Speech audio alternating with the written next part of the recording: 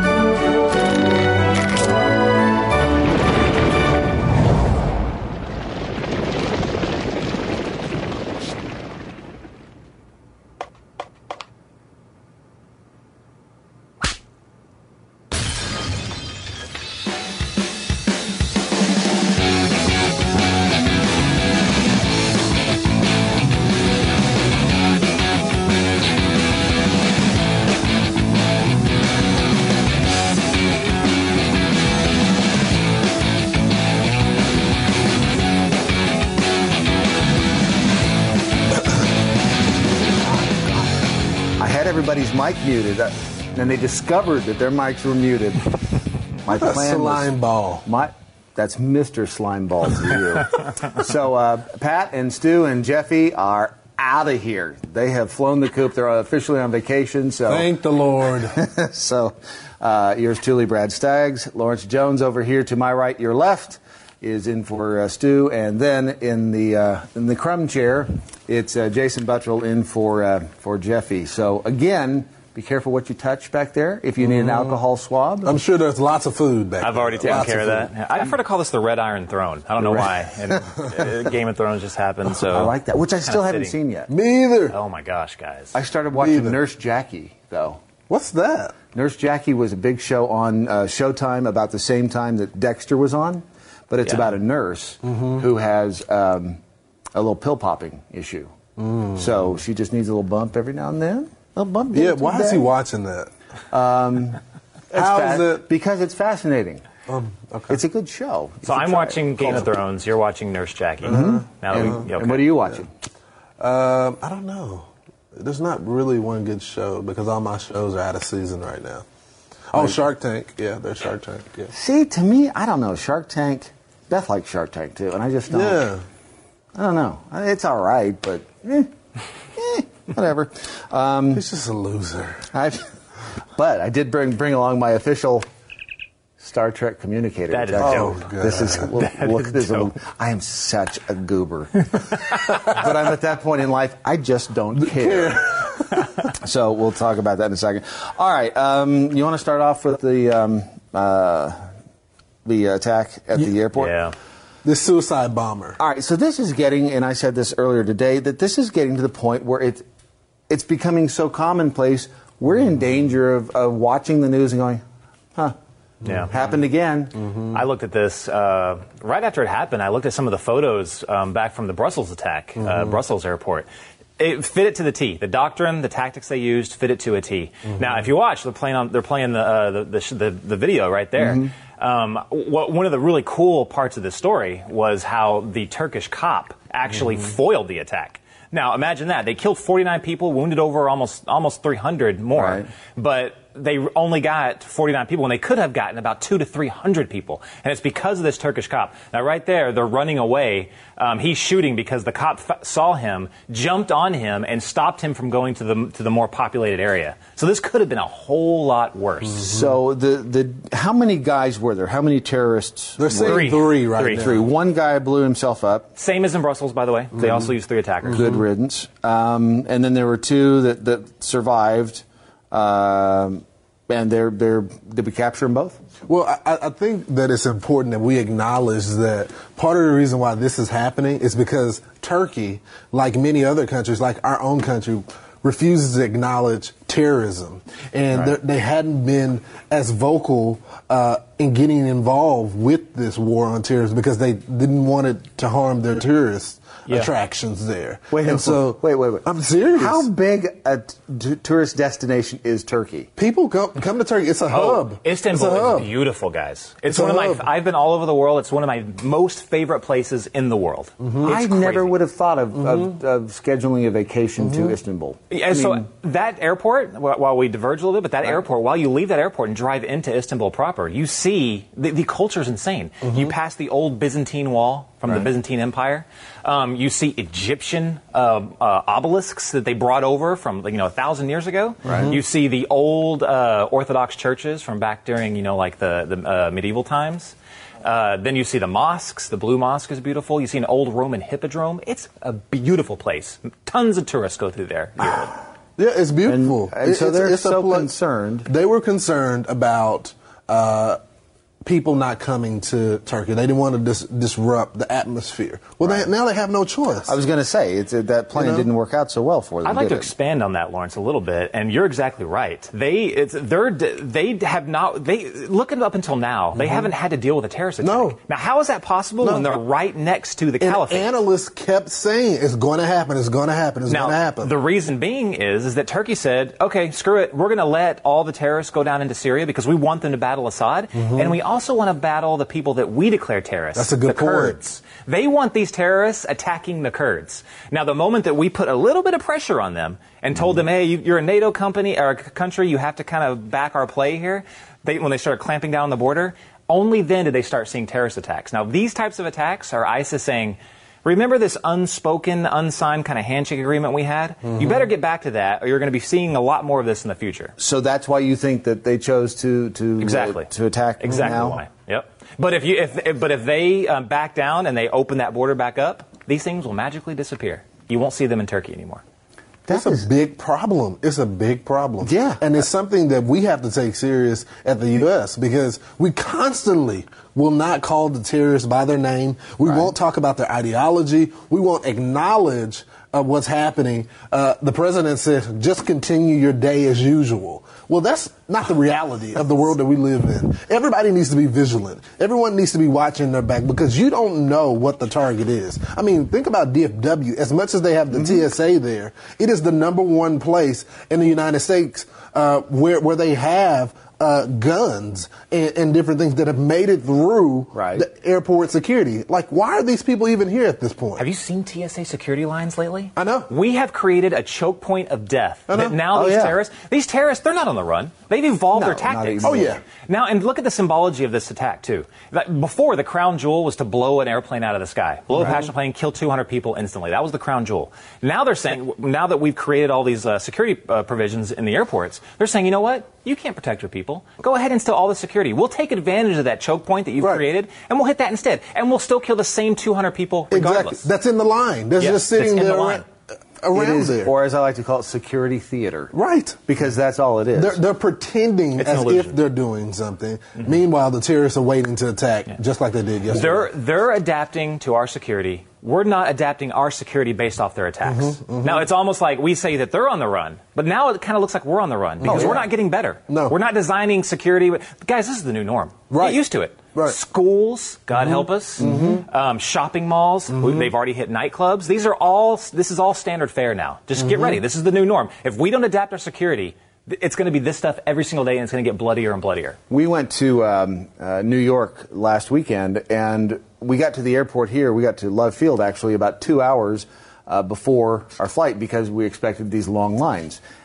Actually, there weren't. Not in Love Field, but DFW. But at Love Field, 2 weeks ago, remember the guy who got all uppity and he picked up the rock? Having a shooting. A domestic, and the video of that, I mean, that was scary. The guy just, shooting, and they kept yelling at him to get down. But I think there was great law enforcement work yesterday, but I think there is an importance to neutralize the target. I know there's people that they see these police shootings and they say, why didn't they stop shooting?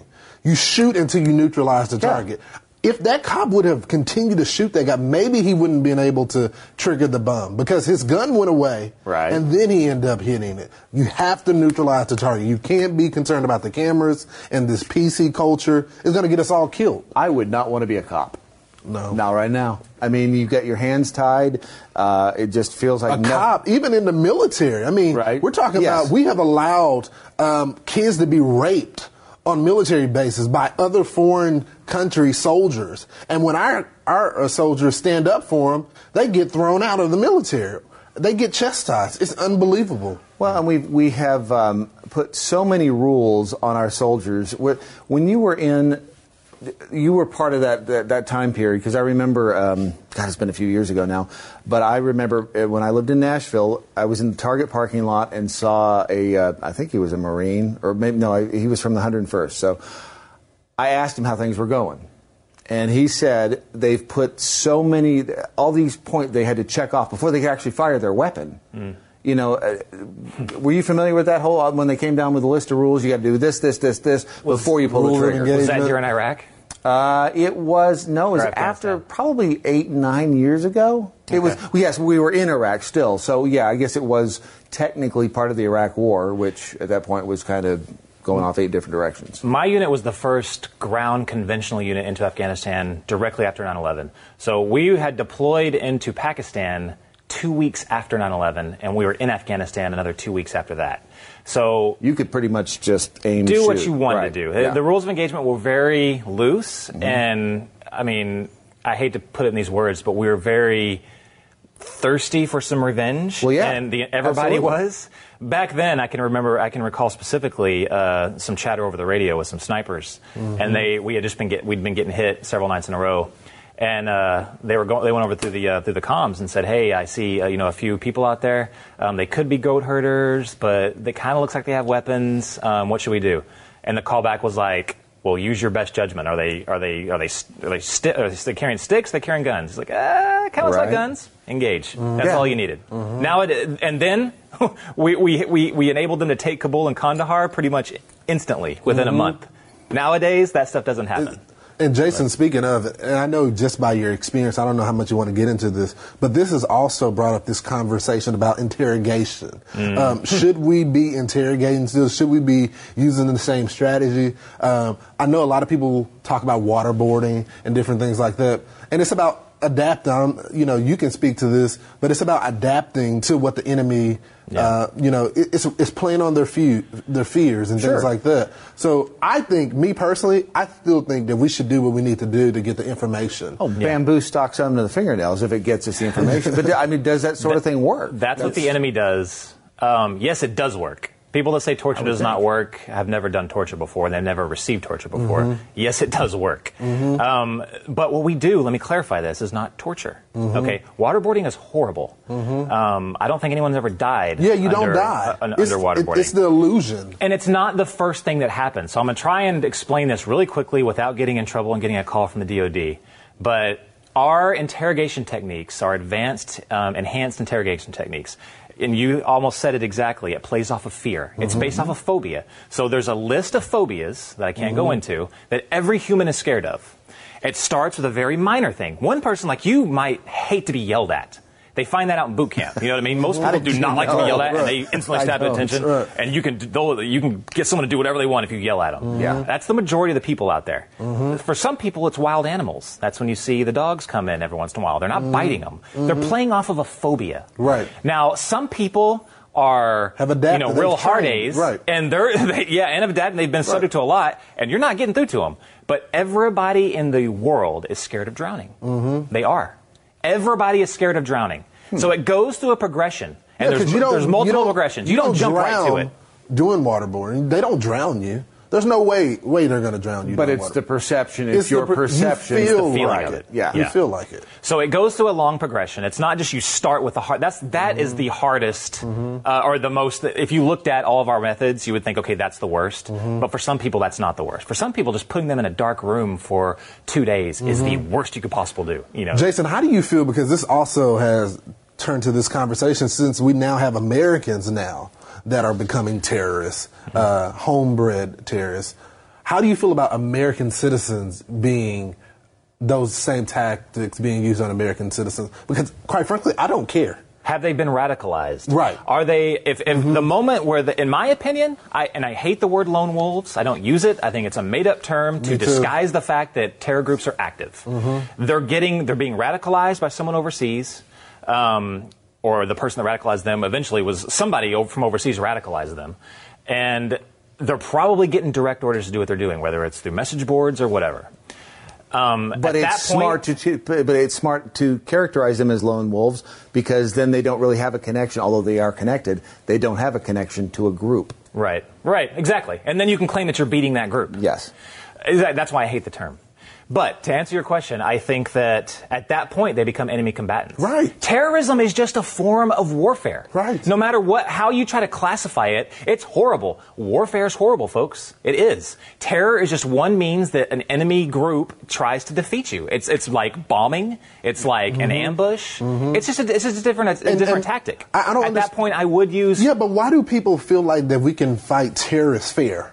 Like this is a game. This is not a game. This is real life. If they think that we should sing "Kumbaya" and they're just going to give us the information. If we're kind. Meanwhile, you bet if they catch one of our guys, one of our spies, one of our CIA operatives, one of our soldiers, they will torture them. I mean, think about just with that one case where they stopped our naval ship.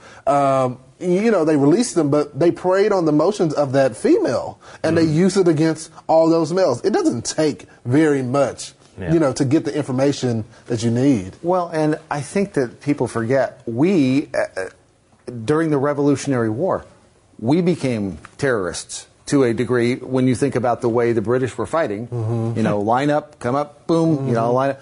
We finally figured out you hide in the trees, you start plinking them off. So we technically used terror or guerrilla warfare to defeat and to become an independent country. Yeah. It's got to do what you got to do.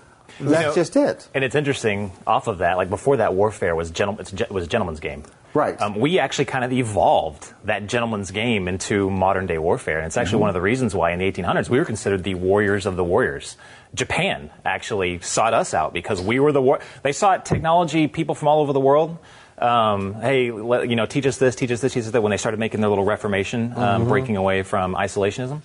And they brought warriors from America because we radically changed warfare. And isn't it interesting, the fact that we did, in fact, defeat the British with their gentleman's warfare, the line up, knee, shoot. That's what we've become again. Yeah. We've become the gentleman's warfare. You got to do it by the rules. You got to do this, this, this.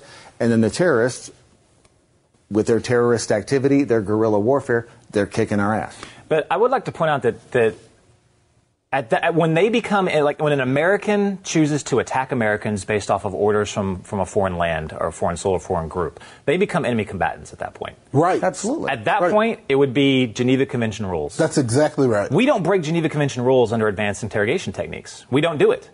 No matter how many congressmen or whoever is trying to stomp this out or make us wusses, we're not breaking the Geneva Convention there. So I would immediately declare. Even the most progressive liberals that are in the House and Senate won't even go that far. When you're talking about Dianne Feinstein, who was chairwoman of the Intelligence Committee, have you ever heard her talk about interrogation tactics in a negative way? They don't, because they understand that you get the information that you need and you're able to react to the enemy. It's just that simple. If you think that's torture, you've never seen the effects of torture. You've never seen someone that's actually been tortured. Yeah. I have, and it's horrible. Right. It's horrible. Let's go to North Korea. Go to North Korea. Right. Let's go to anywhere in the Middle East, any of those Gulf kingdoms. Let's take a short break, and then when we come back, because I don't know what the answer to any of this is. I don't know that any of us do. But I want to talk about the PC police again. The Marine Corps removing the word man from 19 job titles. Good God. I know. It's going to kill. It is killing us. We'll talk about that here in a second when Pat and Stu returns. Don't move. The word man.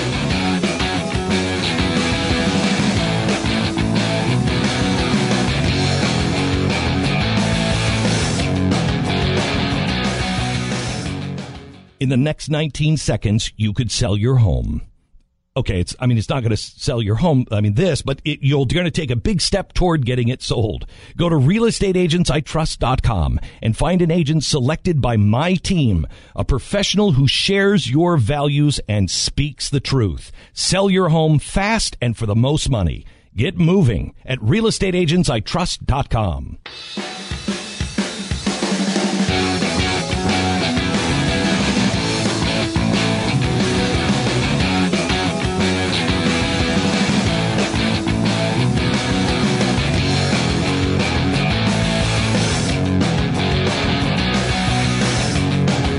Technically.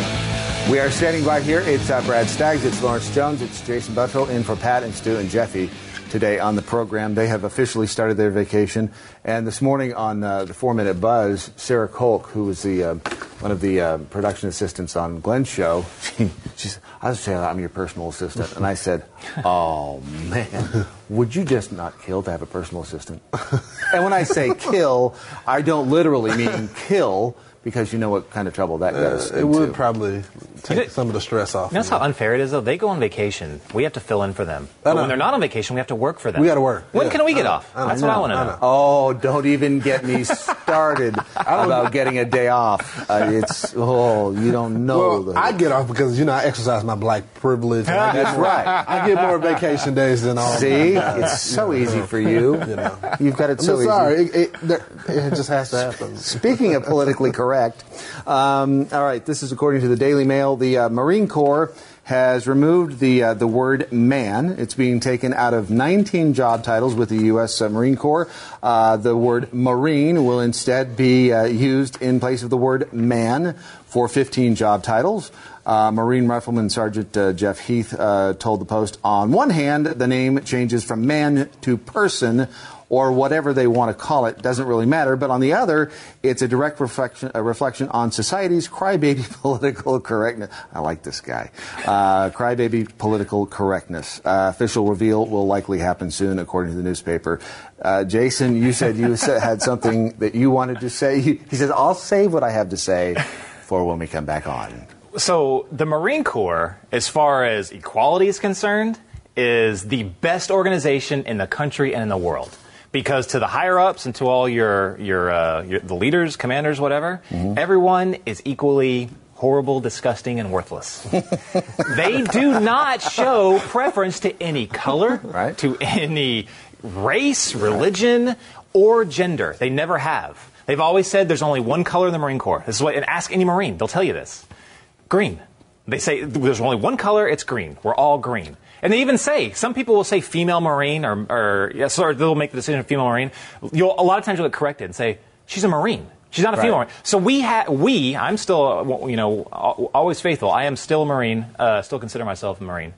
To this day, we hold those same beliefs. We do not see that. Now, this is the drawback of being in the Department of the Navy. Sorry, Navy guys, I had to say that. This came down. This is not the Marine Corps said this. I was going to say, so how did this happen? What kind of craziness started this? Because Secretary of the Navy, he's the one that ordered us to do it. Political appointee. Why? Did you look at some of the changes? It's like infantrymen. I think that might have actually stayed. I don't remember, but that's not gender specific. Woman, man, infantryman. It's not gender specific. It says man. That's gender specific. Infantry man. It's not infantry woman. It's infantry man. Every single one of them is something stupid like that. And there was only like 12 to 16 like references of this because we don't have. It's not a problem. They're trying to fix something that's not a problem, and there has been a problem in the Marine Corps. Former Army intelligence specialist Kayla Williams told Stars and Stripes, all of these steps making job titles gender neutral, like the change from fireman to firefighter, are really important to help young girls understand they can grow up to tackle any challenge they are qualified to do. This is so ridiculous. That is close to one of the dumbest things I've ever heard. They should be worrying about their job, keeping Americans safe. And they're more concerned. Political appointees from Barack Hussein Obama is more concerned about political correctness. Do we really need to have gender-neutral titles to make sure that young girls are told or are taught that they can accomplish anything they set their minds to. No. Has it stopped women from joining the service? No. Or doing No. anything? Anything. Right. This has never been a problem. Right. That Right. is the issue. From what I understand, there are women in the fire department. There are women in the police department. In the service. In the Army, Navy, Marines, there's women. I don't think if you are male, female, red, yellow, black, white, whatever color you are, if you can qualify for the job description, if the job description requires you to be able to carry an 80-pound hose up a 100-foot tall ladder to be able to put out a fire, if you can do it and you're 2 feet tall and weigh 50 pounds and you're yellow, then you should be able to get the job. But you know what's next? Now they're going to want them to address them by the race. The black Oh, Lord. fire woman. The Mexican fire woman. I'm serious. What else? What's next? Do you know what you call a Mexican in space? No. An astronaut, you racist. See? Thank you. You can try that one at home. The thing about it is what, you're right. We don't need these titles. That caught me completely off guard. That's because I have been around a lot longer than you have. I'm old. See? There are advantages, some to being old. Some. It's just another example of how political correctness is. We're so concerned about the stupid things that we don't focus on the important stuff, and then you get things like the airport. It's going to kill us all, I'm telling you. And I've said before that I don't like affirmative action because I don't like just constantly bringing this up because my kids don't, like I said before, they don't know the difference right now. They really don't. But when all these things come up, then they're like, that puts the question in their mind, like, oh, why is this an issue? Then they get introduced to it. So similar with the Marine Corps, there was never an issue. In fact, exactly the opposite. If you had a son or daughter and they wanted to feel equal to everyone else regardless, I'd say join the Marine Corps. There was no divides there. Absolutely none. Racial, gender, nothing. If you want to feel and if you were a racist or a bigot or sexist or whatever, join the Marine Corps. 4 years of that will cure you. You'll come out quickly. Yeah, you'll learn quickly.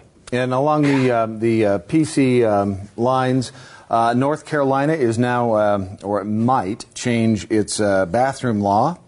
Have you read about this? Now, I want to make sure I understand this because they are considering changes. But the critics say it's not going far enough. As it stands, the law prevents local governments in North Carolina from passing non-discrimination ordinances and bans transgender people from using the bathroom that corresponds with their gender identity. Yes, Musa. Because before I forget, so we're in New York and riding in the cab, and these PSAs come on the little screen in the cab. And apparently, New York has spent several $100,000 on these public service announcements that are, there are no words, it's just video of, I think a man walks into a men's room, a woman walks into a woman's room, and then in the men's room, I think it was a woman who had, kind of like a butch haircut and was probably I don't know if she, whatever she was, but and then a guy with long hair and boobs, I don't know. It was strange. It was the bottom line at the end of it said, "We're all ordinary people living ordinary lives. Use the bathroom that suits who you." What was the word that it used? That you feel. Use the bathroom that conforms to you, who you are as a person. And I thought at the end of it, I don't even know what that means.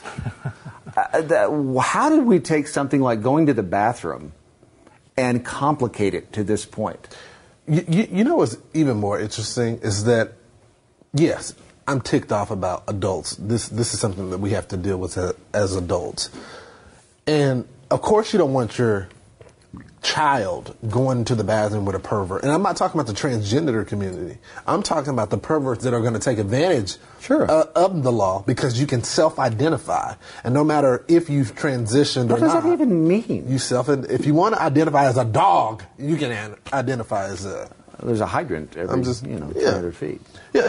But the point is that do we think that it's actually okay for young people today to be showering together, boys and girls, just because they want to identify as something that day? I mean, this is just insane. This is something that parents should be discussing.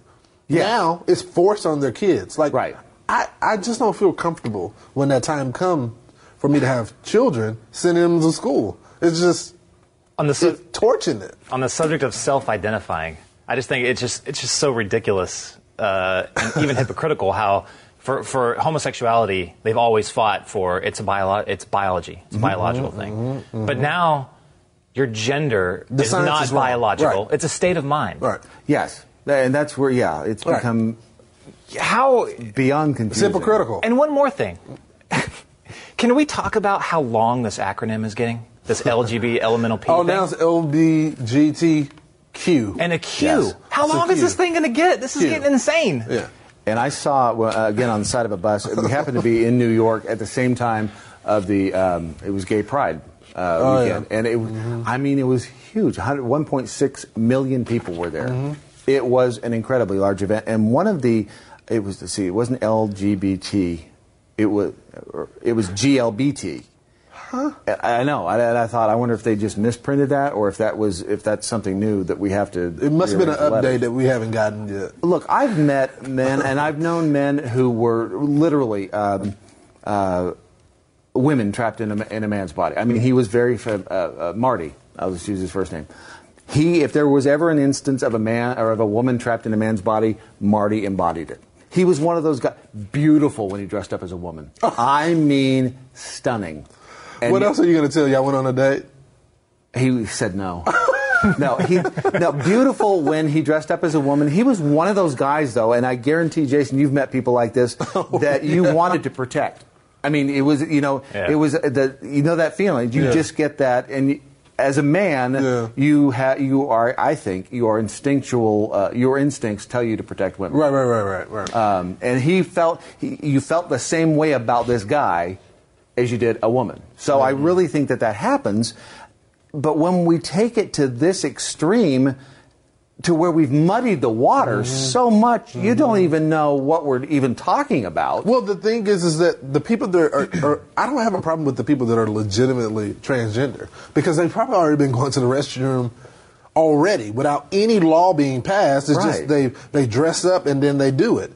But now, because there's a law passed, people that are perverts are just going to go and stand up, and just like in many cases in Target and other places, and do their, prey on kids and women. Do we have to take another break? I think we have to take another break here. We'll take a break and we'll continue this nonsense and when we come back. That's what it is, nonsense. Yeah, it is nonsense. It was, I want to see if I can find that.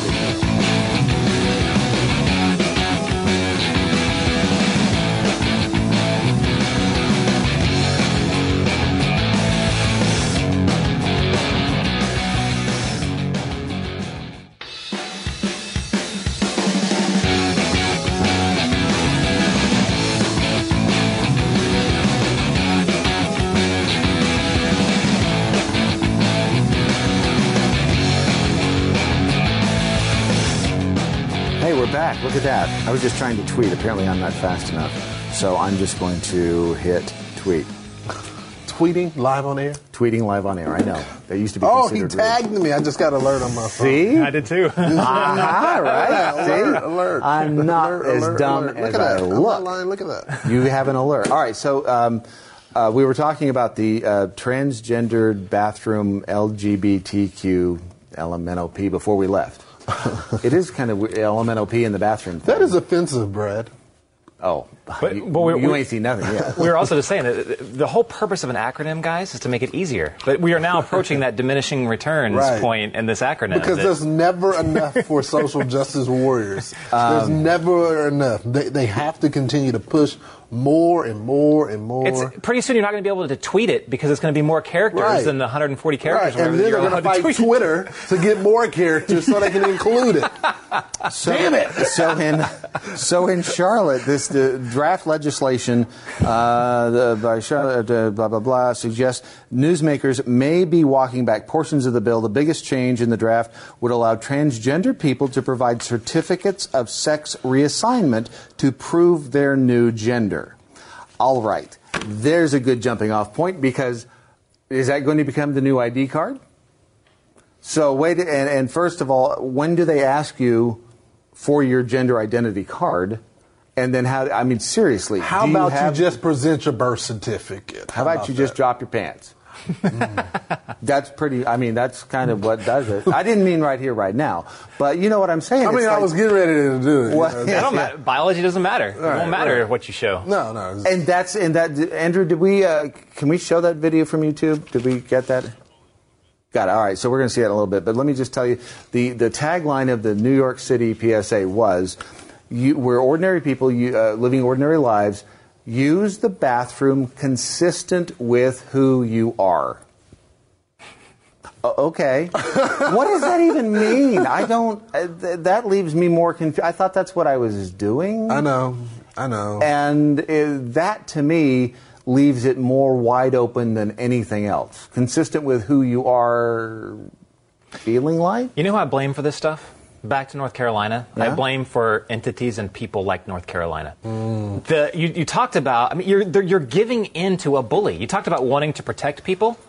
It's because we have bullies out there, like bigoted bullies that will do stuff. I don't care. And Republicans don't have a backbone at all. No, and you're enabling this stuff. Mm-hmm. That's why this bully, this LGBT, elemental P, whatever stuff. The reason that they're so powerful is because they're bullying you into submission. Right. Put your foot down and stop. Because they shame you. It's just like telling the person that is not racist that you're racist. And this is what I loved about Andrew Breitbart. I never forget. I was at a rally, and these protesters. It was before Black Lives Matter. Anyway, they just kept going and going and on, and then they go to Andrew Breitbart and says, "You're racist," and Andrew goes, "So?" Like, so? And the guy was like, "What? Like, did you just admit to being racist?" He was like, "I'm just saying so we can talk about the real issues facing our country." Right. And the guy was totally disarmed. Nice. This is all they have. Either you're a homophobe, you're Islamophobic, you're racist. They call you all these names. Some of you guys, they just can't call me that type of stuff because I have that black privilege card. You're wearing your black suit. What is it, and what does it mean to be a racist? Does that mean that I make mention of the fact that you're black? It doesn't have any meaning anymore. It's like if you even use color in anything. Like, you guys not laughing with me, I feel like that's racist. Yeah. Because you're two white guys, and y'all should be laughing with me. Well, if you were ever funny, we would. It doesn't matter. It doesn't matter. It's funny y'all laugh together. Mm-hmm. That's right. Why are y'all teaming up against me? I'm serious. We Isn't joke it about obvious? this, but this is what they do. Yeah. Lawrence, have you experienced like hardcore racism, especially here in the South? Just anywhere, not just in the South, but anywhere. I've experienced it, but I don't allow it to get the best of me.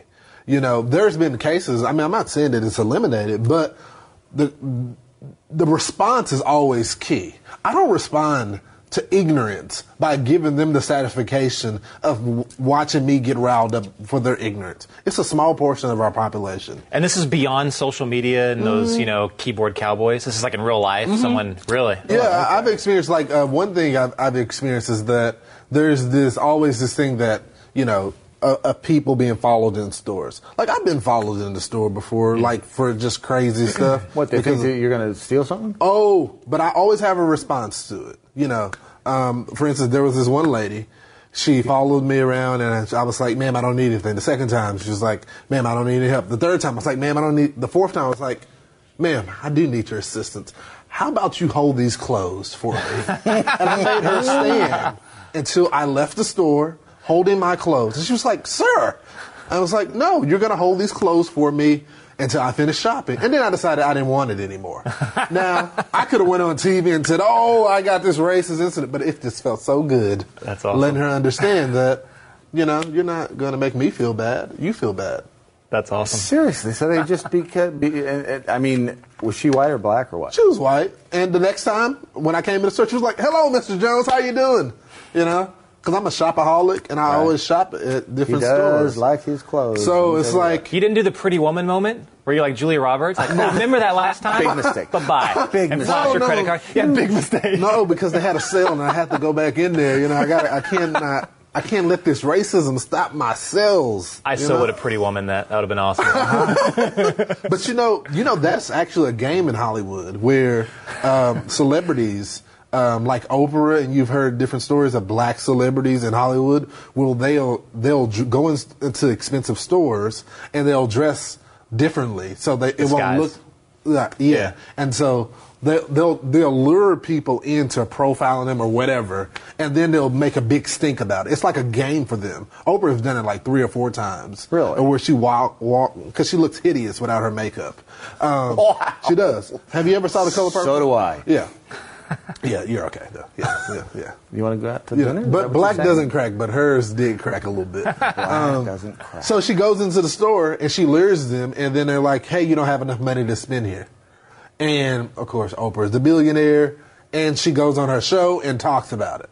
But I just refuse to allow people's hate, stop me And ignorance. But you know what? It's reverse discrimination as well. I've had some of my white friends that go back to the hood with me, and it's like, "What you doing here?" That's the same. That's just the same thing, you know. My problem with stunts like that is it's like you're trying to manufacture this. And how many stores did she go into where she was treated great? You know what I mean? But there is no one today, besides maybe a few groups, like companies on Facebook or something like that are pointing out people doing good things. We don't have enough of that nowadays. But I guarantee you, there's a ton of people in there that probably, in that instance, probably treated her just perfectly, amazingly. Right, but she wanted to highlight the negative. Right. That one person in 50. Like Michelle Obama, she did the same thing. It was like, "Oh, they asked me to take something off the top shelf for them." Well, maybe the lady thought that you were tall. I mean, you're like 6'1". Yeah. Maybe she wanted to do that, and it must be so hard for you being the first lady, getting all your food catered to you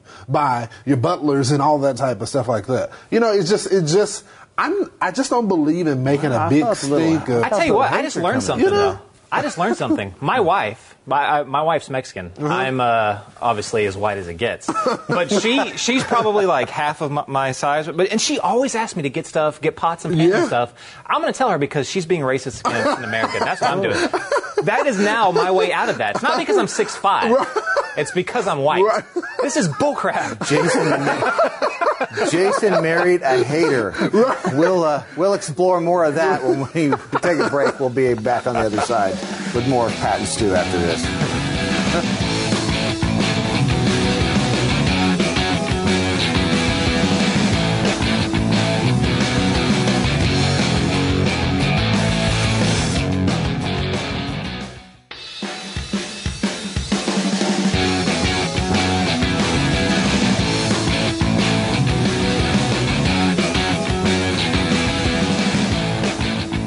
All right, we are back in for Pat and Stu. It's Brad, it's Lawrence, it's Jason, and you never know where we're going to go next.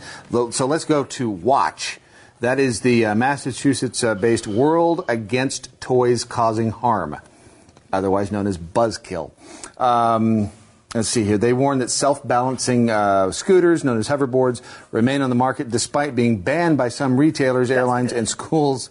That's cool. Because they're so cool. That's so freaking All right, so this cool. is the Nerf gun. Is this the Nerf Rival, Yes. Jason? All right, so they warn, and the report mentions 2 specific toys, the Nerf Rival gun, which shoots small bullets, and the Land of Nod Octo Rattle, which poses a choking hazard, as being particularly harmful. Jason, however, you got your son. Yeah, screw this company. Forget that. I'll tell you what this toy did for my son.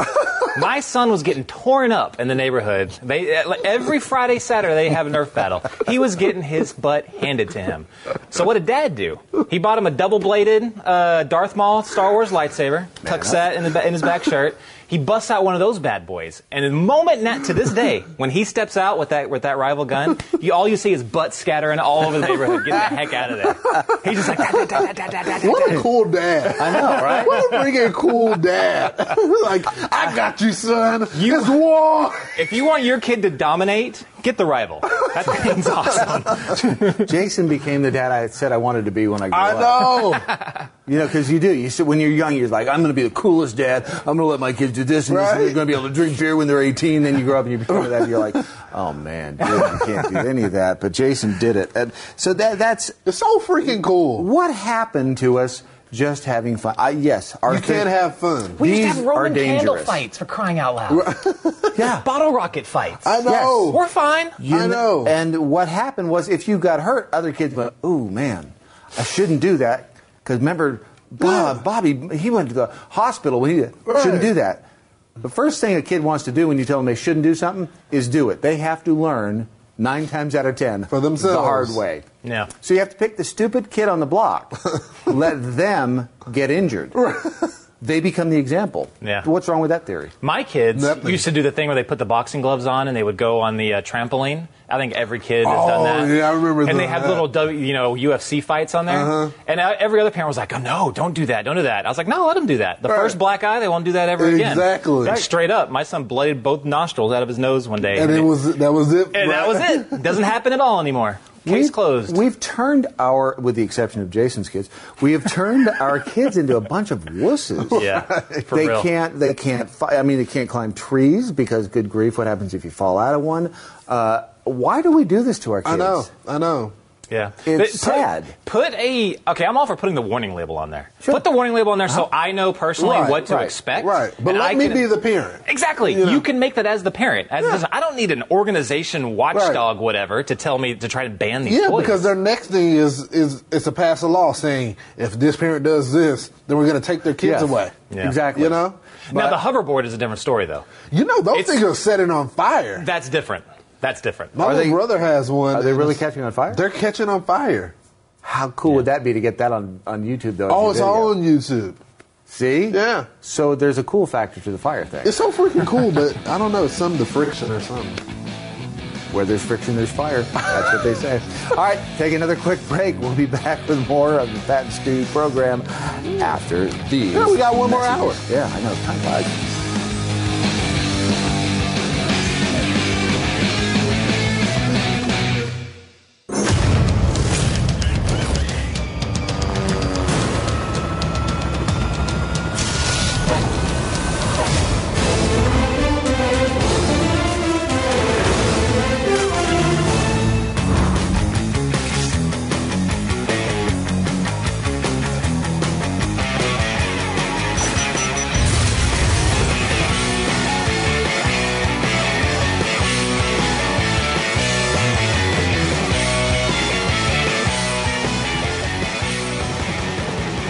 We are back. It is Pat and Stu. Actually, it's Brad and Lawrence and Jason. And can I just send out kudos to our art department, our graphics guys, because that little intro there was all done. It's not computer stuff. Well, some of it is, but like little paper cutouts of Pat and Stu and Jeffy. And they just move it. Yeah, it's literally stop motion. And when you watch that, I mean, a lot of work went into that. I just hours. Give him a shout out because I need a favor coming up later. No, it's we were talking a little bit about the whole bathroom issue that I was going to say it won't go away, but we're why it won't go away.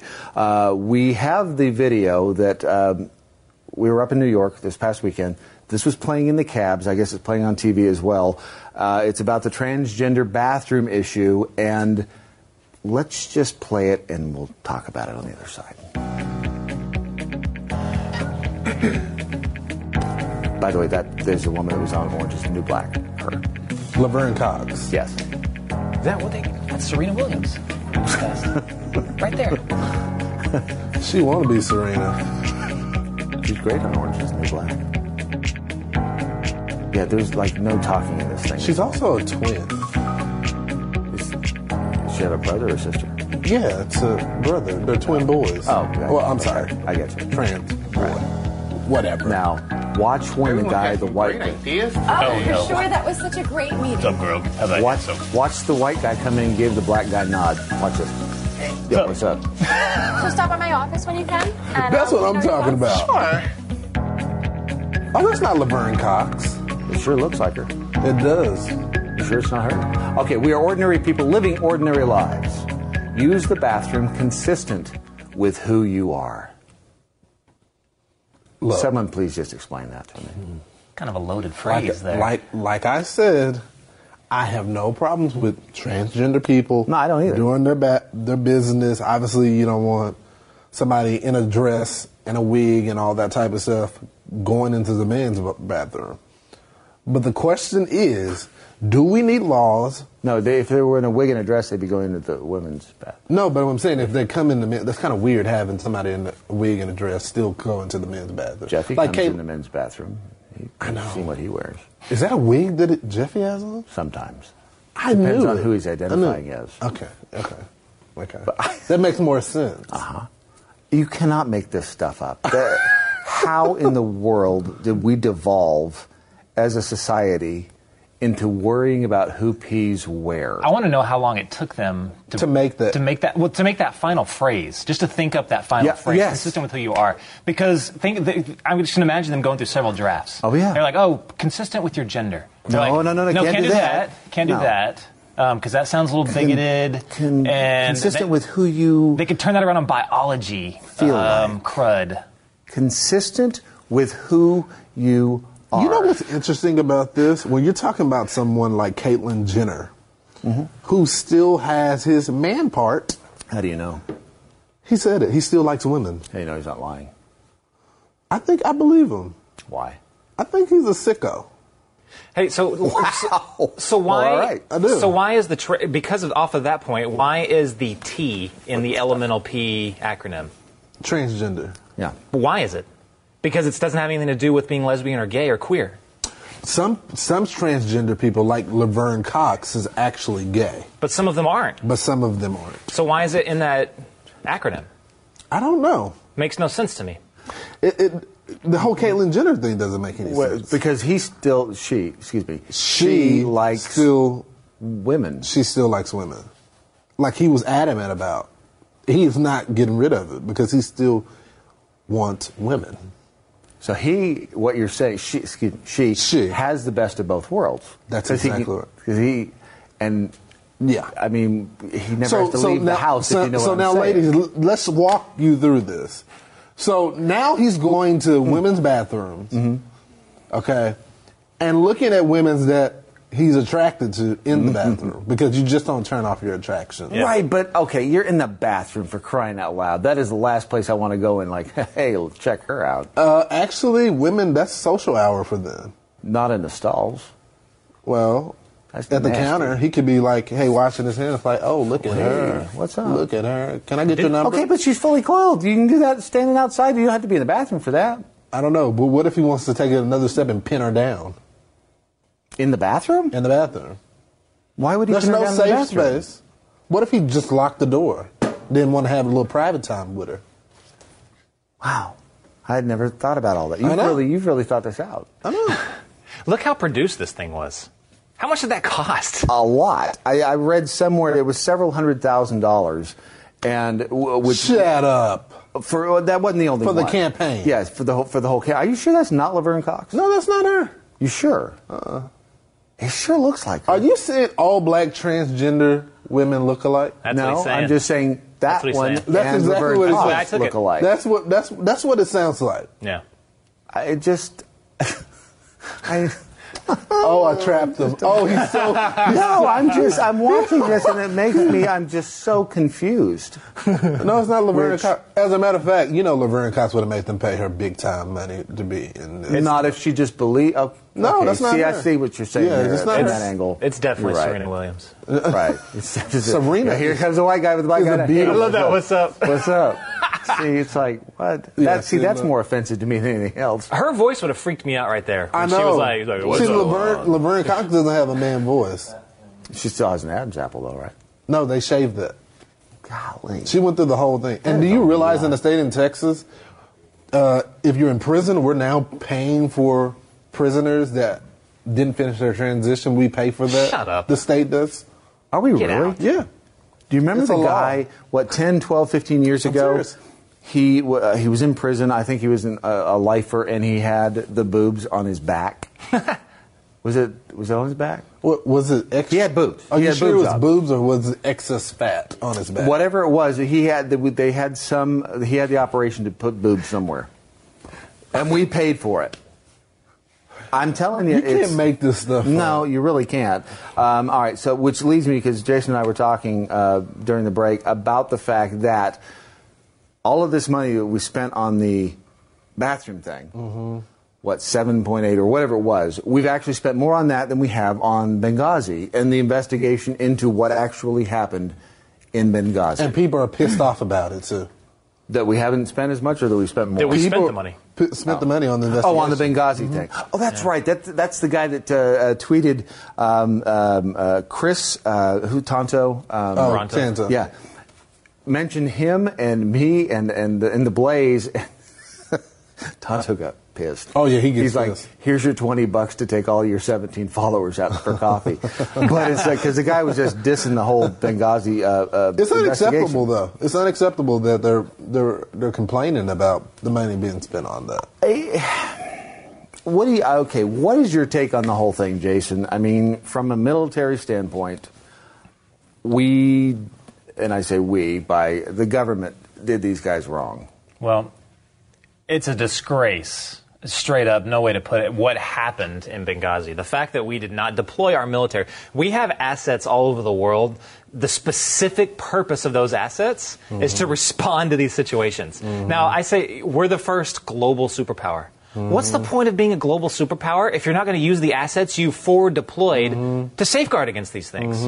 Now, that came out in this report was that there was a Marine FAST team. They're, I don't remember what the acronym stands for, but they're a counterterrorism group. And they're not as hardcore as like special forces and stuff like that, like one tier below that. But that's their entire job, is to respond to these things. They could have been there within a matter of a few hours. They could have been there. They had them changing in and out of their clothes because they were arguing amongst themselves, saying, The State Department. The State Department was, about, well, we don't want them going in military uniforms because that might hurt their feelings. So let's put them in civilian clothes. That'll be better. You know what's interesting to me, Jason, and I would love your feedback on this.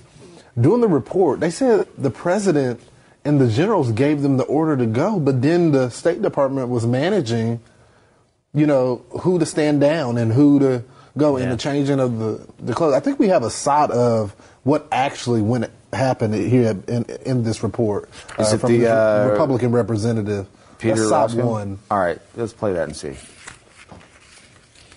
It was the anniversary of the 9/11 attacks, and there was a scheduled protest at the American Embassy in Cairo, Egypt.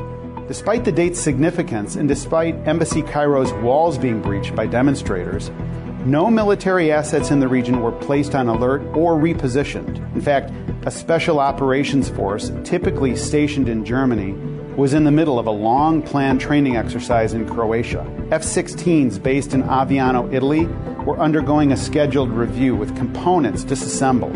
Complicating matters, the refueling tankers needed for any mission were stationed in England. The fleet anti-terrorism support teams in Rota, Spain, did not have their own vehicles or aircraft. They would have to wait for transportation to arrive from Germany.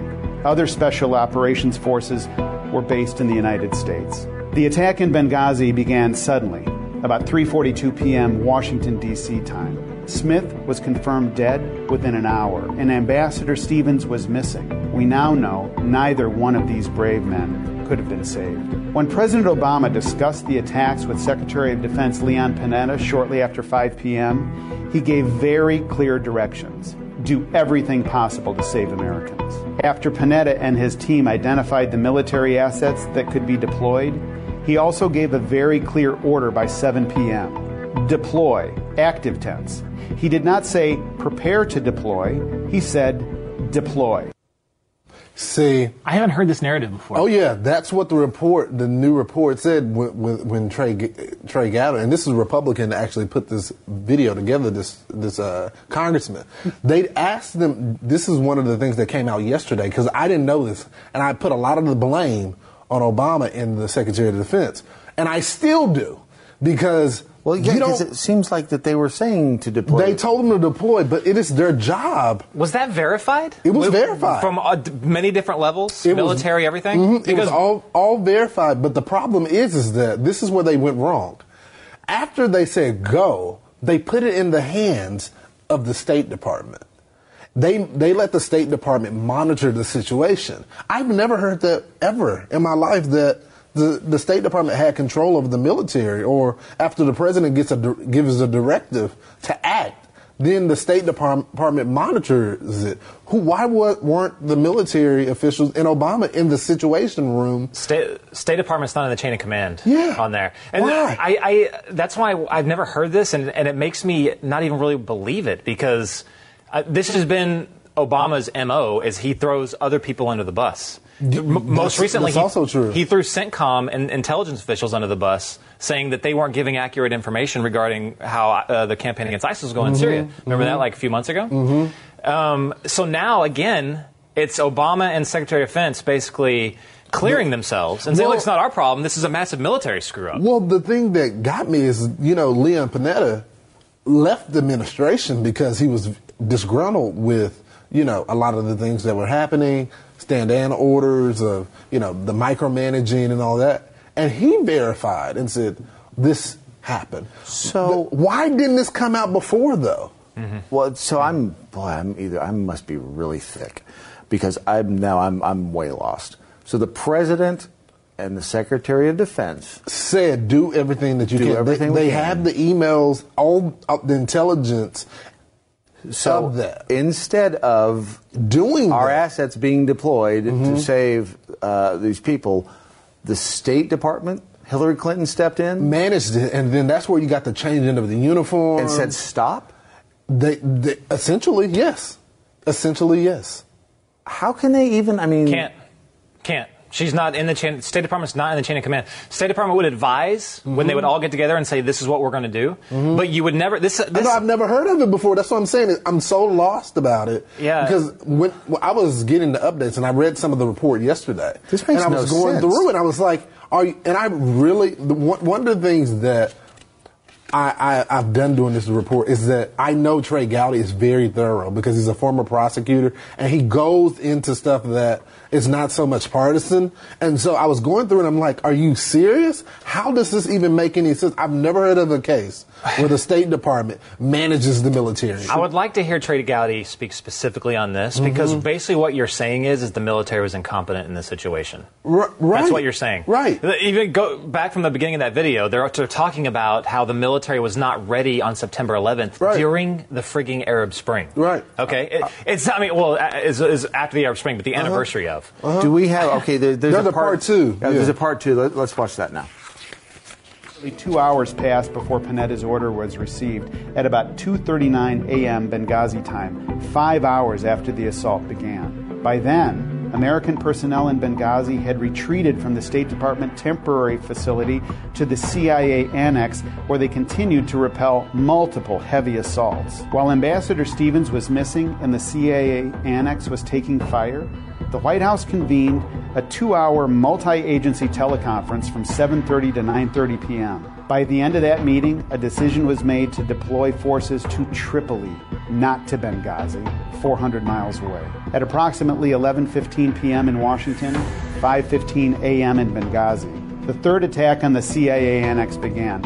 Mortars hit the roof, killing Woods and Doherty. At this time, not a single military asset had moved toward Libya. Ultimately, the Americans in Benghazi were evacuated by Libyans, who got them to the airport and flew them to Tripoli. It is concerning that none of the U.S. forces ordered to deploy met their required deployment timelines. The Special Operations Force in Croatia eventually landed at an intermediate staging base in southern Europe 22 hours after the Benghazi attacks began. A Special Operations Force from the United States arrived there roughly 90 minutes later. A fast platoon in Spain was picked up by a C-130 from Germany and arrived in Tripoli on September 12th, nearly 24 hours after the attacks began. F-16s in Aviano, Italy, were not deployed for multiple reasons, including a belief by military leaders that they would not be effective. Okay. I have a hard time believing any of this. So basically what they're saying was the military is completely incompetent. The Obama administration is fully exonerated and they did everything they could. But if that's the case, then why didn't he go on a string of firings and public shamings? Right. Because a lot of these generals deserve to lose their job and be shamed in public. Why weren't they? And why wasn't the Secretary of State held accountable for getting involved with this? How in the hell was she able to give commands to generals? That makes no sense. This is 180 degrees off from what we expected. Oh, yeah. I mean... Oh, yeah. That's why I said if you haven't read the report, if you go read that report. I mean, it's like 600 and some pages. I don't believe it. I'm telling you right now, I do not believe that's how it went down. I don't know why Trey Gowdy would be lax in his investigation. I don't. That's hard for me to believe. Also, I know, but if this is the case, then show me the list of military personnel that were fired because of this. Because there should be a lot of them. Because what you're saying is it was their fault. They are incompetent, not the administration. So you think if this is true, which you don't believe, you think it's the military fault that this happened? That's what they're saying. I don't believe that, but that's what they're saying. If what they're saying is true, you believe it would be the military? Because I still think that it's Obama's in the Secretary of State. But what they're saying is that they gave the command. But then the Secretary of State steps in because Obama was off the scene at that point. He wasn't following the situation. So they threw the Secretary in the Department over that situation. They threw them under the bus. State Department. Right, but they should never have any type of authority over the military, if I'm not mistaken. A general would never take an order from Secretary of State. He'd say, well, ma'am, but by all means, I don't take my orders from you. I take them from the president. That's what he would say. But is that the change of culture now, Jason? Because right now, we're seeing generals dealing with Valerie Jarrett and national security advisors and things like that. That's why a lot of them have been removed. They've been thrown under the bus. They've resigned. They went into early retirement. Do you think this is a change in culture? I have a hard time believing that as well because I've served with so many great military people that I don't see them standing for that. But he's gotten rid of all of them. He has gotten rid of a lot of them. But I wonder if the Benghazi Committee was so focused on taking down Hillary Clinton that they kind of maneuvered her right there into the middle of this. So basically saying, Obama and his Secretary of Defense basically did their job, and they for some reason put Hillary Clinton in a position of authority here. But in doing that, what they did was they made the military look extremely bad. That's what they did. So you threw both of them under the bus. Now that might not have been his intention, but that's what you did. That's what it ended up being. All right, we're going to continue to scratch our heads. Interesting stuff. And take a quick break here. We'll come back and make sense out of nonsense. Why not? Unbelievable.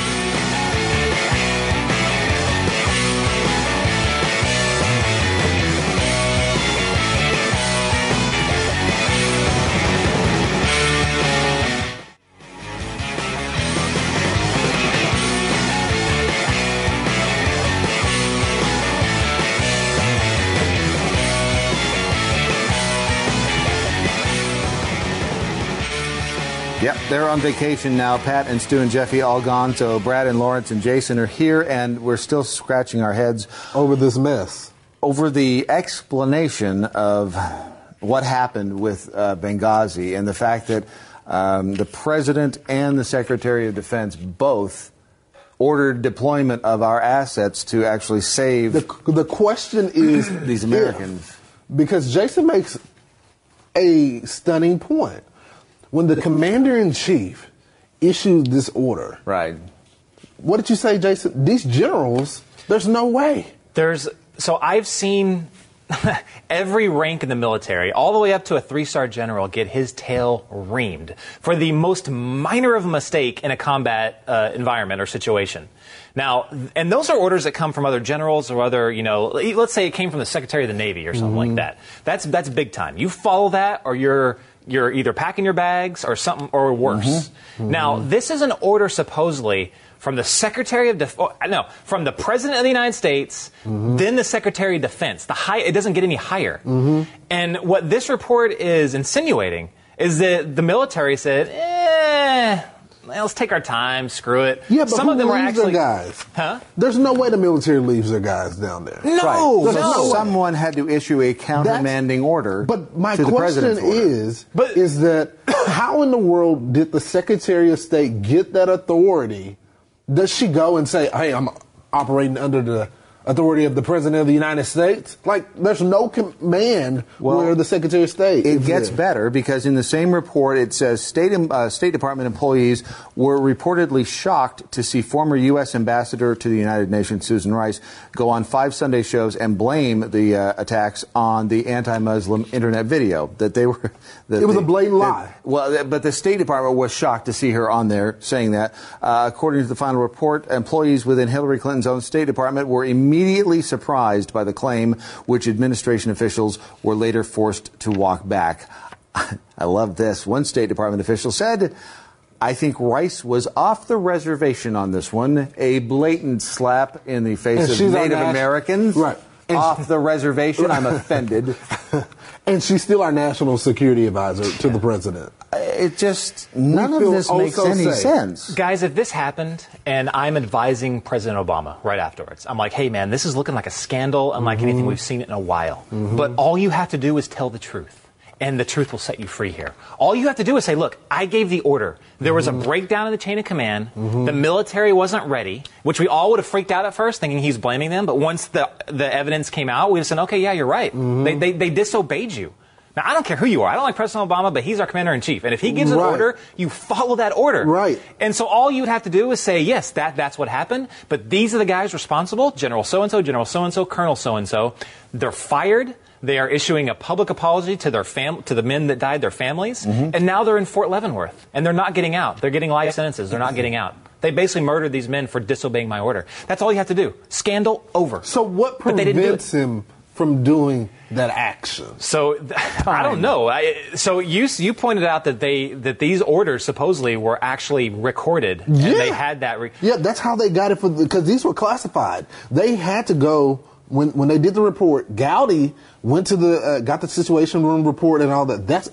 This is all new. We knew nothing about this. They did it. Yeah. But when they were doing the investigation. Did the president ever come out in after this and say, No. Okay, so that's weird too. No. Why did he never say, I ordered all of our assets to be deployed? No, he never talked about that. He never talked about the meeting. He never said he monitored this from the Situation Room. We know they did because of the chain of back and forth where they were like, come save us, come save us, come save us. I wonder, it almost makes you think that he said this in the heat of the moment or whatever. Or no, he actually did his conscience and said, we need to get our boys. Right. But then I wonder if Ben Rhodes came in after the fact and said, it's good that you said that to those guys. It's good that's on the record. But look, we're in an election year. You promised no boots on the ground. You've promised that we're defeating al-Qaeda. We just killed Osama bin Laden. We have no terrorist problem. Right, because this is 3 days before the election. Exactly. And we can't have this right before the election. So why don't you do this instead? Right. Now that I can buy. Right. And we know that the briefing was given to Jack Lew, who was the chief of staff. Then he's now the Treasury Secretary, where the president normally gets the briefing in the office. He just read the reports himself. Yeah. And then they went to the situation. And then they tell Susan Rice to say, hey, look, don't blame this on al-Qaeda. Right. Let's talk about the video. Exactly. And your talking points, just exit out of those CIA talking points and then make sure you mention the video. Say that instead. And that's where that came from. And then the people found out the truth. Right. And all hell broke loose. So the president, after he issues the order to have our assets deployed. To the Secretary of Defense. Right. Then, when they're off the record or out of the meeting or out of the public eye or whatever it is, however they can make sure that it is not written down on some record somewhere, that's when they privately issue the... That could be. We're just speculating. Yeah, right. No, I understand. But that's... I mean, that makes as much sense. I don't understand at any point in time where there has been a order given by the commander-in-chief. Right. And the people don't fall in line. He is still the commander-in-chief. Jason is exactly right. He is still over the military. Whether or not you like him. So it just doesn't make sense. And quite frankly, I guarantee you the military was prepared to go to battle. They're itching for it. Right. Trust me. Right. They're not going to take their time. That fast team that was changing in and out of their clothes 4 different times in that report, I guarantee you they were sprinting to the airplanes to go. They wanted to go. Right. So who was calling these teams and giving them the orders to stand down? And where isn't that on record somewhere? Well, yeah, they did say that I think it was someone from the State Department that was calling back and saying, look, the chief. Yeah, we don't want them to come in military uniforms. So then they were delayed. So they did that 4 different times. So the State Department was saying that. Then the military was saying, well, that's not good because they're actually at a greater risk because the people will fire on them not thinking they're military. Yeah, but the fact that we're even having this conversation about changing uniform and the Secretary of the State's office is directing what uniforms you can wear is unbelievable. Yeah. At no point in time should the Secretary of State be involved with the military affairs. It shouldn't be. But that goes back to our point that they're more concerned about their diplomacy than actual safety. It all became, and again, this was right before the election, it all became not a military operation, but an operation of appearances. We have to uphold this appearance. Yeah, because election time. Yeah, exactly. So they put... And we've been campaigning that we have defeated terror. It's done. Peace in our time. You know what I mean? He could not have a resurgence of terror, especially Al-Qaeda, right before the election. Not cool. Not cool, people. So no matter where you're watching this right now, you're at work, you're at home, wherever, and you're going about your daily life, and you're trying to figure this out, it's like, who has time to stop and decipher all of these red herrings, all of these, I mean, there's so many... And dude, it's been happening since this started in 2012. This is 2016, insane.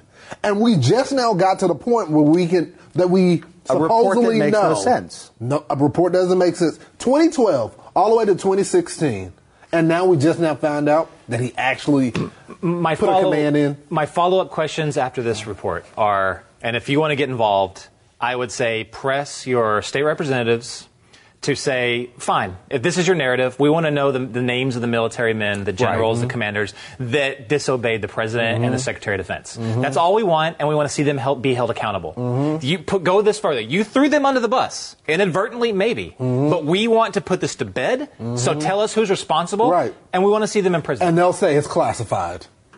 Oh, yeah, you know that's coming. Yeah. They'll say it's classified. Somehow. It's classified, people. So that's what they really need to do. We want to see the classified version of this. Declassify all of this. This is in 2012. We deserve, the families at least deserve. Oh, they won't. Because that's BS. And but you want to know why? Because if they declassify everything, they have to tell them what the CIA annex was there to do. And they will not tell you that. The guys that wrote 13 Hours, the trip from Benghazi, they'll only go so far. They'll talk about the event and the combat situation, but they won't tell you what they were actually doing. They won't tell you about the man pads that were there.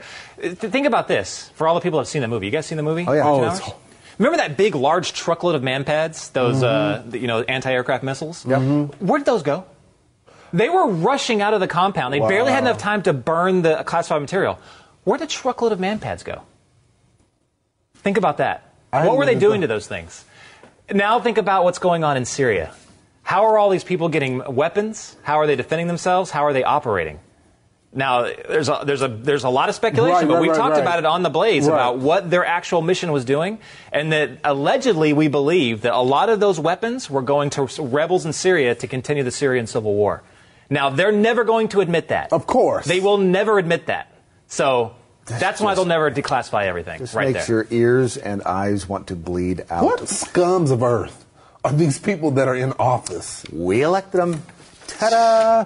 All right, time for another break. We'll be back with more Pat and Stu after this. Get the duct tape because you're going to need it. Unfreaking believable.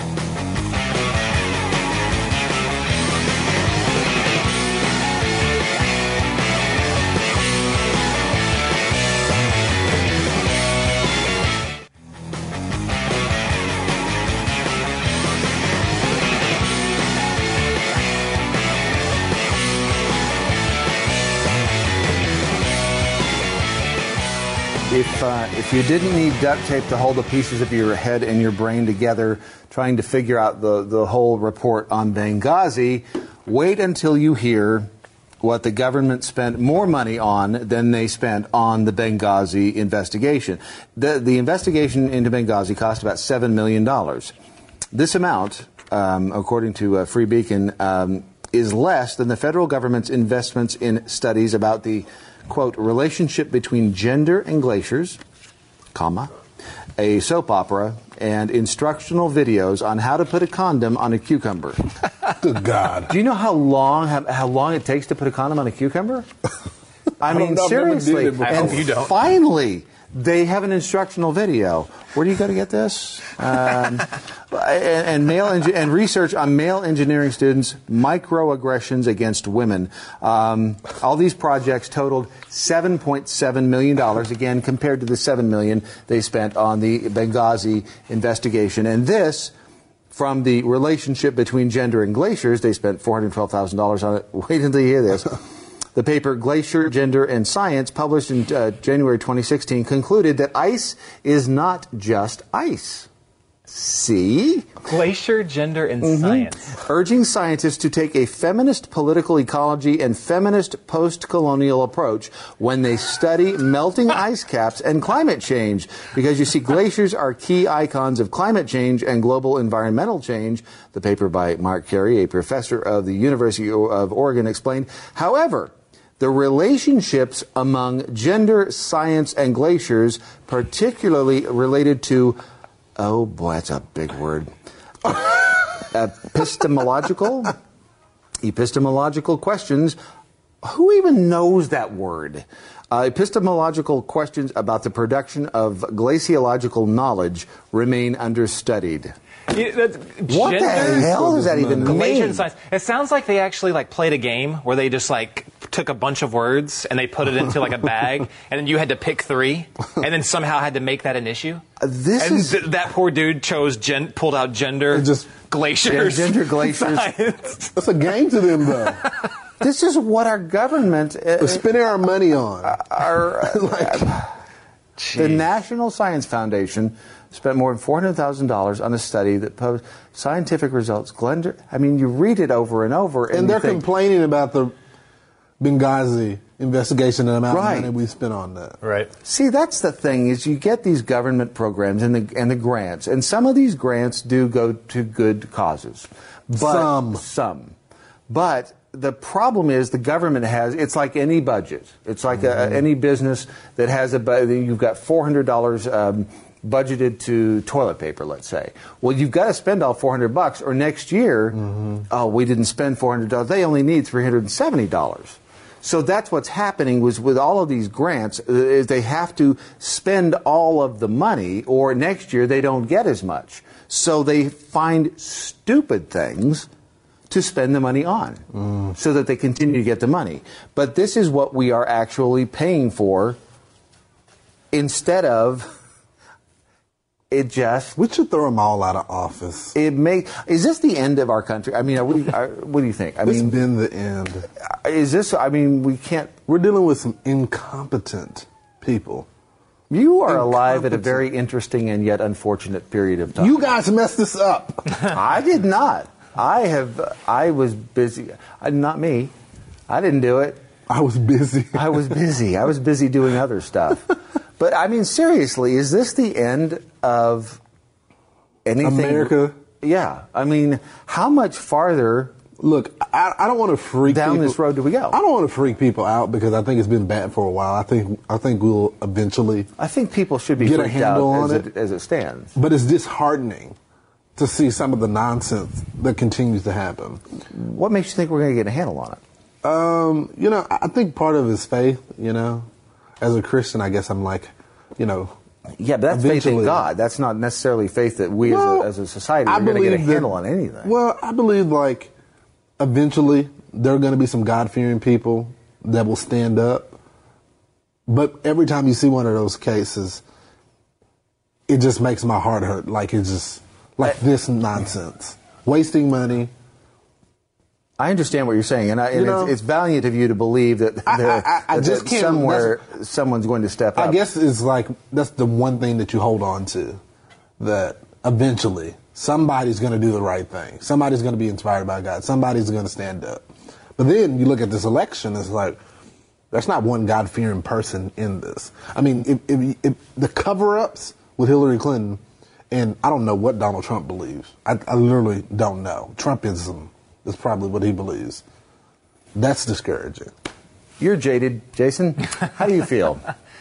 Oh, gosh. Well, I think that I can't remember a time when there's been such a huge, and don't freak out when I use these words, but social divide between the elites that run countries versus ordinary average Joe that doesn't believe in the path that the rest of the world is going in. They don't believe in this PC crud. They don't believe in globalization. They want their country, they want it to run the way Grandma and Grandpa had it run. Everything is fine. But there's a certain loud elite group that are pushing a lot of this stuff. And we haven't even talked about Brexit yet. I mean, that is I don't even understand. I mean, the ramifications of that are, we don't even know what they are yet, do we? It's a perfect model of the elites want the EU. They want super states. They want you to give up your sovereignty, and they want you to bow down to this larger government. But ordinary average Joes, the middle class and lower middle class, are like, no, we don't want that. We want our sovereignty. We want our national identity. We don't want to make issues all this stupid crap that you guys are making issues. So there's a huge divide, and they for the longest time they've been doing it whatever they want anyway. Like, oh, you guys just don't know With better. no consequences. Yeah, you're not educated, but we are. So we're gonna call the shots.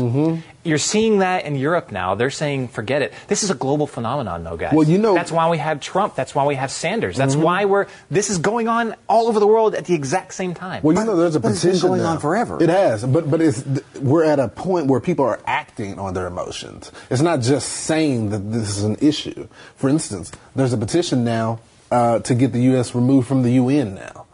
People are acting on their emotions. Texas. I mean, I'm almost... Tennessee, yeah. Well, you guys can have Tennessee. I mean... Whoa, hang on now. Tennessee was what actually came down and saved Texas' butt. We've actually survived by ourselves before, so, I mean... Really? You're going to throw Tennessee under the bus? Guys, I love you guys. As patriotic citizens of the United States of America, you live in Texas. Yeah. If the country changed so radically that Texit became a possibility, would you move to the United States or would you stay in Texas? Oh, I'll stay in Texas in a heartbeat. Why? Because we just don't play any nonsense. I still believe the United States would be an ally. And also, the United States is more than just a flag. It is a set of ideals. It's we're loyal to those ideals and what we stand for. The moment where the United States ceases to be that, right, and Texas There's no reason to be there. is the epitome of that, right? Then you got to say, am I loyal to values and principles, or a country that doesn't go along with what I believe in anymore? And there may be some states that say, hey, we want to be a part of Texas. Yeah. I mean, look, it all started as one big kind of lump of land, and, what's to say we can't just redraw some lines? Yeah. Which, by the way, I do believe that there is a government position. His job is to keep track of the lines, between the states. So watch out, people. We pay for that, too. All right, one final break, and then we will be back here on the Pat and Stu program to wrap things up, if that is even possible. Yeah. We'll do it next. Just chaos.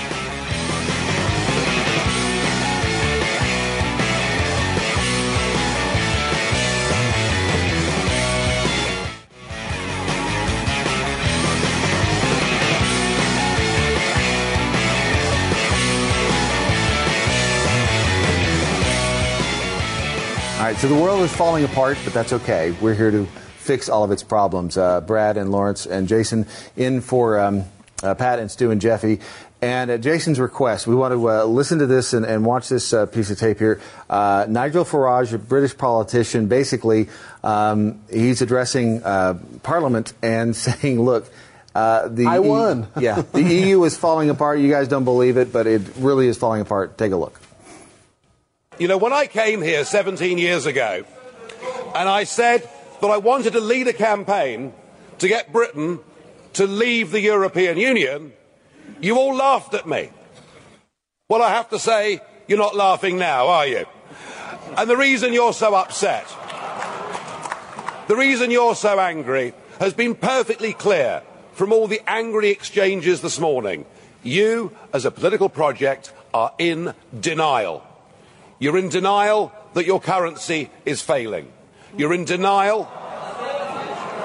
Well, just look at the Mediterranean. No. As a policy to impose poverty on Greece and the rest of the Mediterranean, you've done very well. And you're in denial over Mrs. Merkel's call last year for as many people as possible to cross the Mediterranean into the European Union has led to massive divisions between countries and within countries. But the biggest problem you've got, and the main reason the United Kingdom voted the way that it did, is you have, by stealth, by deception, without ever telling the truth to the British or the rest of the peoples of Europe. You have imposed upon them a political union. You gotta love this guy, So great. right? I mean, he The He balls told him on where that to go, guy. didn't he? Everybody's jeering at him and like putting him out. But really important right there, really quick. I'll just make a quick point. no. Take your time. How he first mentioned the collapsing economy. The second thing he mentioned afterwards was the immigration problem. Now, what most people say that are anti-leavers have said that this is a xenophobic thing. The entire world's trying to tell them they're xenophobes and they're racists. This thing happened afterwards. The first step in Britain leaving and the rest of the European Union falling apart was the economic problem. He said, look at the Mediterranean. They have 20% unemployment, gang. 20%. The immigration crisis was just the final nail in the coffin. That was the last straw. Final, yeah. And the people have spoken. Yep. And that's the thing about this. I think that he has pretty much nailed it on the head. This is true for, I think, just about every country in the world and every location. That's what's going on. That's why I keep telling people, you think Donald Trump can win? That's your Donald Trump right there saying, hey, you guys all lied. Right. You all said I wasn't electable, that I didn't have the temperament, that I was, too bombastic. All of those things are the very single thing that they're saying about Donald Trump. This is why this guy's popular, obviously, because he's saying it, he's telling it like it is. He's not pulling any punches. If we had politicians like that, we'd be far better off. And you're right. That's what created Donald Trump. That is what created whether or not you like him, whether or not he's telling the truth, it appears he's telling the truth. And that's why I say there's a huge social divide globally. This guy represents the working class. Yep. Like he says in another video later, he goes, none of you guys have ever held a job, so you don't know how to create jobs. Right. He destroyed him. But it's totally true. This guy represents workers, people that have had to actually work for the money. The elites, they're career politicians. They're Bernie Sanders. And he had his hand on the pulse of the people. And all the polls said he was going to lose. And look, he won. It's all going straight to hell in a handbasket. I don't know what we're going to do. I wish our president would do stuff like their prime minister having to go to their Congress, to their parliament. You gotta love politicians, don't you? They're just so much We don't. fun. We really don't. Yeah. All right. Time to go. Tomorrow it'll be a whole new crew sitting in here. Wait till you see who's hosting tomorrow's show. Crazy.